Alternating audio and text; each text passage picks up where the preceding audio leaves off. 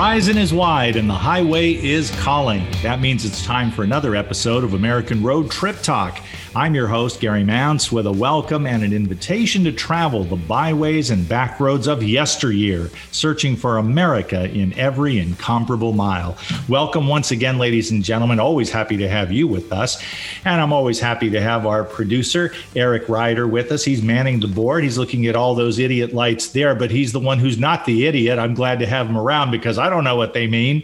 And we are here to talk to you today and with a gentleman named Geoffrey Mark. More about him momentarily, but this is an exciting episode for us because it's Oscar time and there's a lot of buzz around Nomadland. It speaks to stirrings of the American heart and the heartbeat of America, all the places that we can go. And of course, it harkens back to Route 66. That's just absolutely fundamental to people who want to take to the open road to discover America, yes, but to discover themselves as well. And it led to other shows like Moving On. Remember that one from the 70s? I'll even throw in BJ and the Bear. There, I said it. There's a lot to talk about. Road Trip America and finding oneself on the open road. That's what we'll be talking about today with our special guest, Geoffrey Mark. And we will get to all of that very shortly. This is American Road Trip Talk. We'll be back after these messages. Visit Ridgeland presents the Art, Wine, and Wheels Weekend, Friday, April 30th through Sunday, May 2nd at the Renaissance at Colony Park. The weekend includes the Ridgeland Fine Arts Festival, Natchez Trace Century Ride, the Run Now and Wine Later 5K, and the first ever Friday night kickoff party. For more details on festival artists, wine samplings, music lineup, and children's activities, go to artwineandwheels.com and follow Visit Ridgeland on Facebook. Hashtag Visit MS Responsibly. Hi, everybody. This is Anson Williams from Happy Days, and I want to bring attention to a life-saving product called Alert Drops. Drowsy driving is one of the most catastrophic problems in America, and Alert Drops will stop it. Kids studying in college, drinking too much caffeine, overloading on these energy drinks, they end up in the hospital. Alert Drops will stop it. What is Alert Drops? Alert Drops is a simple spray on the tongue made out of citric acid, sour lemon, and water, co-created with my uncle, Dr. Henry Heimlich, creator of the Heimlich maneuver, who said, Anson, Alert Drops will save more lives than the maneuver. Whether you are driving, whether you are studying, whether you're just a tired mom, whenever you need to be alert, get Alert Drops. A simple spray on the tongue, nothing in your system, and you're naturally awake, naturally alert. It's scientifically proven. It's doctor approved. Again, it's natural. It's been honored by the United States Congress. Go to alertdrops.com. Very important. Go to alertdrops.com and stay safe. Real people, real life, real radio. Alternative Talk 1150. Welcome back, ladies and gentlemen. Let's welcome our guest, Emmy Award winner and Grammy Award nominee, Geoffrey Mark. Geoffrey has been called a walking encyclopedia of show business history. I've talked to the man prior to today, and I can attest that that is no exaggeration. Geoffrey, a singer, stand-up comedian in nightclubs and cabarets, an off-Broadway veteran. He also has hosted radio series, written comedy for several stand-up comedians, and writes and produces documentaries and reality shows for cable television. Geoffrey also has written 3 best-selling books, including The Lucy Book and Ella, a biography of the legendary Ella Fitzgerald. And so for the first time, and certainly not the last, we welcome Geoffrey Mark. How are you today, sir? Wow, what a guy. I can't wait to hear what this guy's got to say. Good heavens. He sure sounds entertaining, that's for sure. And you know what? I apologize, Geoffrey, because I did a copy and paste on your bio, and I said you've written 3 best-selling books, The Lucy Book and Ella, a biography of the legendary Ella Fitzgerald. What's book number 3? Ethel Merman, the biggest star on Broadway. Oh, my goodness. That's a legendary entertainer and the star of Ernest Borgnine's life for about a week, as I recall. There are wonderful stories in the book that detail their 48-hour marriage. It was only 48 hours. Wow. Legally, 28 days. In reality, 48 hours. See, when you hear about a guy like Geoffrey Mark, he's the go-to guy. I have been told by a famous Hollywood publicist that if you need to verify information or make him an original source, you can do no better, particularly when you're talking to a historian of Hollywood and show business generally, than to talk to Geoffrey Mark. Big-time programs on TV that cover the entertainment world many times will not do a story until they have verified the facts with Geoffrey Mark. So we are privileged to have you with us, Geoffrey. Oh, gosh. And this is especially true come Oscar time because Nomadland is making all kinds of noise, and I don't know if it's the favorite to win Best Picture. And Frances McDormand, for a wonderful actress. There's just so much talk about how emblematic it is for Nomadland to be so popular and to come our way now when we've been beset by the pandemic and people are just yearning to get out on the open road again and see America. I think that's true for the moment. However, if you look back in Hollywood history, almost going back to silent films, there has been something intriguing for Americans about getting in a car or getting on a plane or getting in a train and going someplace. And I think the fascination starts because before the Great World Wars, we didn't travel very much. Sometimes people didn't even leave their neighborhoods to go across town, never mind leave their state or leave their general area. It became obvious to producers that every time they showed people going someplace, people flocked to the movies. And then eventually they caught on that this was a thing, a motif. And maybe the best ones to point to are the Bing Crosby, Bob Hope, Dorothy Lamour road pictures. How much more about the road can it be to have the name road in the title? We're fascinated with it. We are. And while we're talking about road in the title, just last night I was thinking about how much I enjoyed the Bob Hope and Bing Crosby. Well, I think Bing Crosby got top billing most of the time, as I recall. But anyway, Crosby and Hope, they're doing their road pictures, including one, as I got thinking about it, at least one involving America. That's the Road to Utopia. And I believe at that time, Alaska was not yet a state. It was a territory. It was a territory. How those things came about, it's such serendipity. We think some brilliant person sat down and said, ooh, we're going to do a series of films and we're going to star these three people. It didn't come about that way at all. Paramount was the studio. Bing Crosby was one of their major players, but it was Dorothy Lamour who was the big attraction. Of the three, she was the glamorous movie star in a sarong that they figured people would flock. Let's find a way to get her in that sarong and get our heroes there and make the movie about her. And she had the good songs. Yeah, that lasted for like a picture or maybe two before Bob Hope and Bing Crosby completely took over. And it became a different kind of thing. It became a buddy series. Two buddies on the road who sooner or later would run into Dorothy Lamour, but it was about the two buddies and their adventures together away from home. You have set this up perfectly, Geoffrey. Thank you. I'm the king of this, yes. Yes, you are. When it comes to being on the road and the concept of a buddy movie or a buddy TV series, perhaps in television history, the most iconic such programming would be Route 66, which amazingly I discovered was filmed on location as they traveled around the country. This was not all done on a Hollywood set. Not at all. Not at all. It was a groundbreaking for its time because they had that wonderful car, and you have two young, handsome, supposedly virile young men. And they did indeed go around the United States shooting this thing on location, mostly on location. Very little was done inside of a studio. And it caught on tremendously. If there had not been strife between the players, it could have run forever.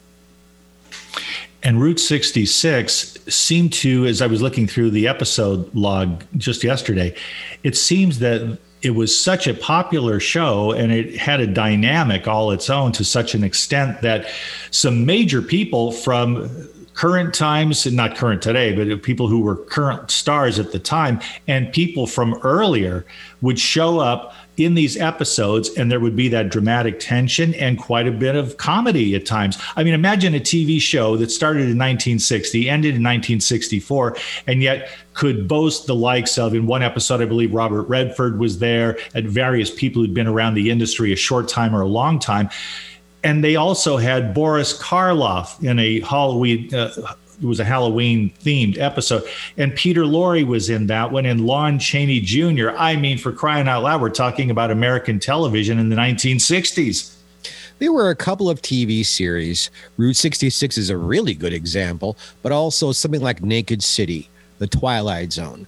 When the world knew that there were episodes of dramatic TV that were really well written and really well produced, then these actors wanted the work. They wanted to go on and play. They wanted to have the fun. They wanted to have the ability to play these varying characters.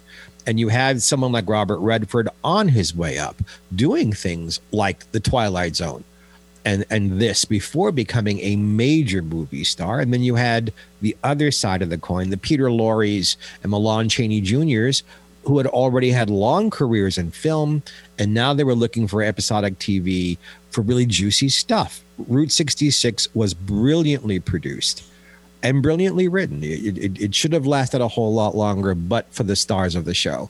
Martin Milner was a wonderful guy, a good actor. He'd been doing it since he was a kid, but some of his co-stars had some problems. And eventually, because you're shooting this on the road, there's no room for problems. There's no room for egos because it costs money. And they kind of shot themselves in the foot with that. That would be now that I think of it, a very expensive show to produce, because you're just going out there among the people and creating this on the road theme, which was, now let me see, what was that? It seemed that Variety magazine called it a semi-anthology series. It's the sort of thing that would be quite rare at any time in TV, but I don't know if you could do that kind of thing today. It would be hugely expensive to do it. I think they call it a semi-anthology show because, for those of you who are listening who don't know what we're talking about, 1950s TV had all kinds of anthology shows, meaning it was a different cast every week. It was a theme. Maybe the theme was horror, maybe the theme was strife or medicine, but the players were different every week. On Route 66, you had your two leads, and that was it. There was nobody else in the show from week to week but those two guys in those bucket seats.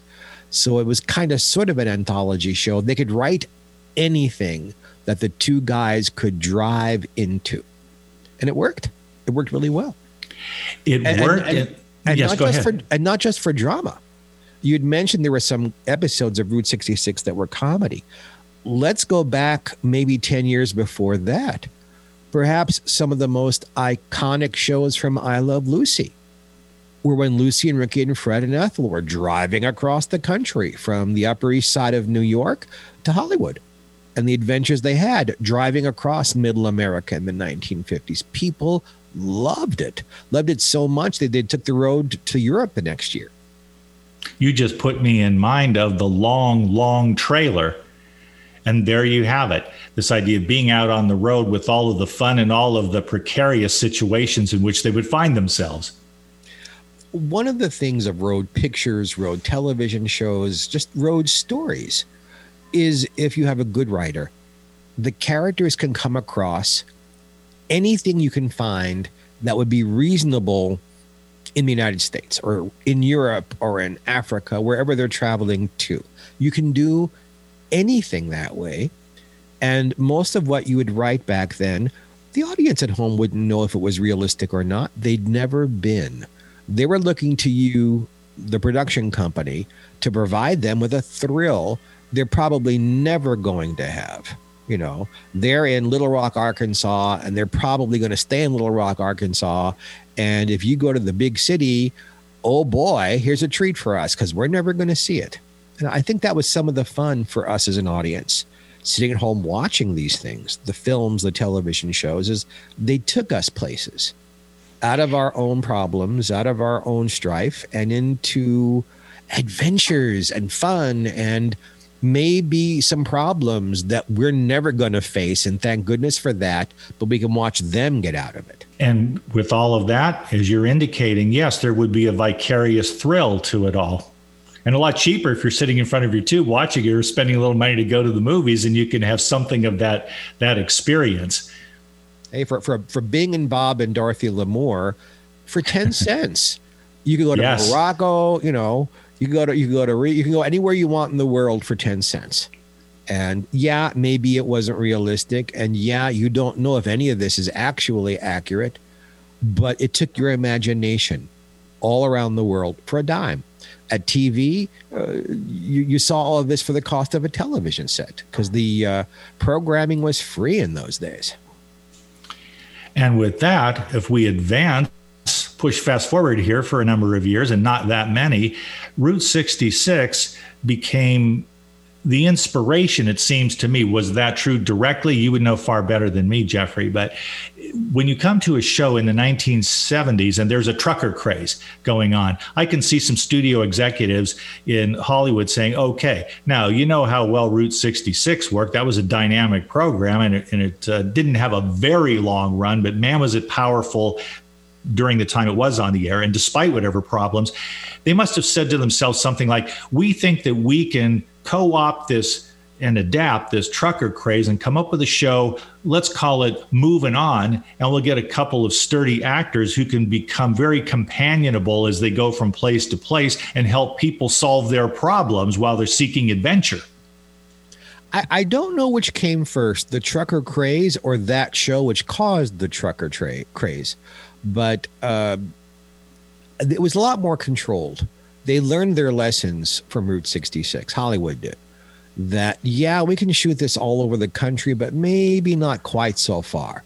So most of Moving On was shot in California, and a lot more of it was shot inside a studio. But it's the same general premise. Get two healthy, strapping guys, put them in a moving vehicle, and take them places. And it did cause a craze. If you were around in the 1970s, all you had to say was breaker, breaker, or pretend to talk into a CB radio, and people began to laugh because it was so popular. I'm laughing now. And yes, and another phrase, catch you on the flip-flop and all this sort of stuff.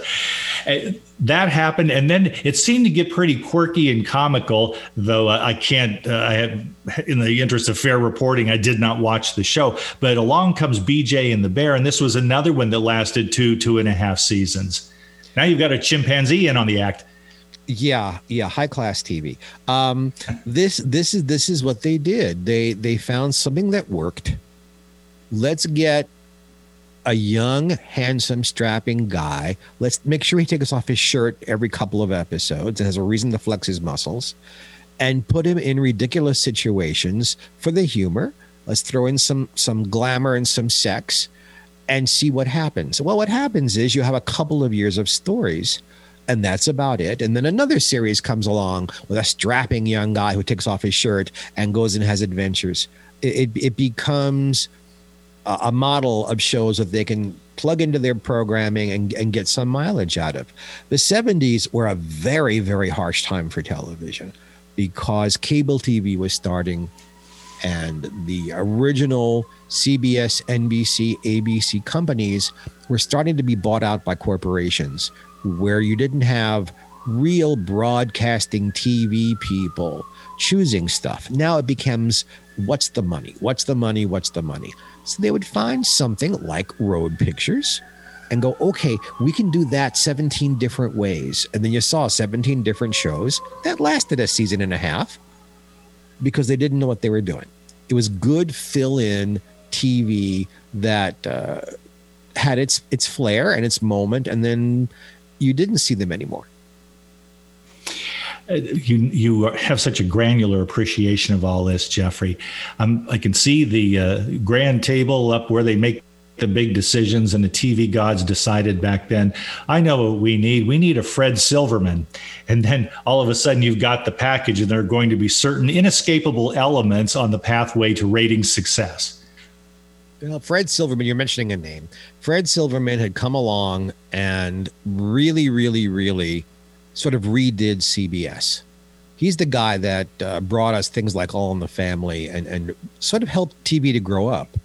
Then he went to ABC and he did the same thing, big successes.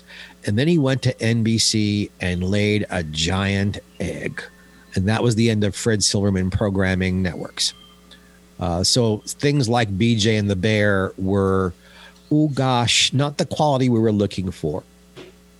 It happens.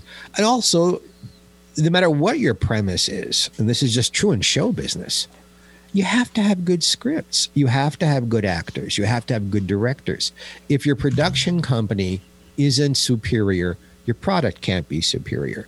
And Route 66, to go back to that, had tremendous talent behind it. The producer, the directors, the writers, and really good actors all the way around. The leads and the people who came to play just for 1 week. The other shows we're talking about in the 70s cannot boast the same thing. Their lead actors were not at the level. Their directors were people who had done sitcoms and people who had done a lot of episodic TV, but not necessarily with excellence. If you take away the excellence, the show can't be any good. The Bob Hope, Bing Crosby Road Pictures, Paramount Pictures, 3 great talented stars, good comedy directors, and not only the writers that Paramount provided, but then Bing and Bob had their own comedy writers who would doctor up the scripts with gags for the 2 guys. And even Dorothy Lamour got into that because she realized if she was going to survive, she better pitch them too. So it has to be there. If the talent isn't there, just an idea by itself does not work. And since the 70s, it's been done again and done very successfully when the people are talented. That the talent needs to be there. The writing does indeed need to be strong. My personal opinion is that maybe you can, I don't know. I'm not the expert, but it just seems like I will be far less interested in a movie if what it boasts mainly is CGI, as they call it. And thank God for the computer and what it's been able to do, but you still need that strength of writing. And it's nice to have a good director. Look, you can have all these individual elements. You can have good-looking guys who take off their shirts. You can have beautiful women who wear bikinis. You can have a great sunset or a great location. But if the actors aren't very good, if the scripts hardly exist, if the direction is mundane, if they're more concerned with finishing by 5 because they've got dates to get onto, the show is going to be junk. And sometimes that's what happens. Even with a good premise, I give you guys enormous credit to choose this as an idea to talk about for a show, because that road thing, I mean, Laurel and Hardy, the Three Stooges, Lucy, Thelma and Louise, how many different times is the concept of people who love each other, usually friends, not family, who travel and have adventures. It's run all the way through show business. And I don't know of anybody else I've talked about this with. So good on you. Well, thank you, Geoffrey Mark. I would like to have you back sometime very soon after the Oscars. I would like to know how Nomadland does. It's got a landscape both cinematically and in public consciousness, it seems to me. There's an awareness about finding redemption, not just simple adventure, though that's nice too, but also this idea of finding purpose and meaning to one's life by being nomadic. And that is part of the American story as well. So I'm going to wait to see how all that turns out, and we would love to have you back to discuss that in its full context. So I hope you will rejoin us, Geoffrey. It's a blast talking to you. Anybody who uses that many nice adjectives before my name can have me on anytime they want. I can get my ticket punched accordingly. Outstanding. Geoffrey Mark, ladies and gentlemen, thank you so much for joining us, Geoffrey. We'll talk again soon. Great pleasure. We will be right back after a couple of messages, one of which is going to be delivered by me right now, and then we'll hear again from Anson Williams. Here's a compass alert, everybody. Chart your course to visit Alliance, Nebraska. Fun, safe, Family-friendly and pet-friendly activities, too, make Alliance one adventure you and your family don't want to miss. Come for Carhenge and stay to experience our many other free attractions, craft brews, and local dining. Yes, all of our attractions are free. Shop along our historic brick streets. Carhenge is a 2020 Top 10 Worldwide Award winner by TripAdvisor. Unique, quirky, and a pop culture icon, Carhenge is open year-round to visitors who love to experience something different. You won't find a to-scale replica of England's Stonehenge quite like this anywhere else in the world. Our little slice of country is your place to relax before you head to the hills or mountains with all the small-town charm your soul needs. Hi, everybody. This is Anson Williams from Happy Days, and I'm so excited to tell you about American Road. It is the best car travel magazine in the world. They have the most fantastic adventures detailed in each magazine with all your itinerary. We could just jump in the car with your family and have the most fabulous adventures you've ever had in your life. Please, get a copy of American Road and start your own adventure. Make it a great day. Keep your dial on Alternative Talk 1150. Thanks so much, everybody, for tuning into American Road Trip Talk, along with Thomas and Becky Repp, co-founders of American Road Magazine. We remind you to visit our website, AmericanRoadMagazine.com, to preview the current issue. Until next time, dream well and drive safely on the American Road.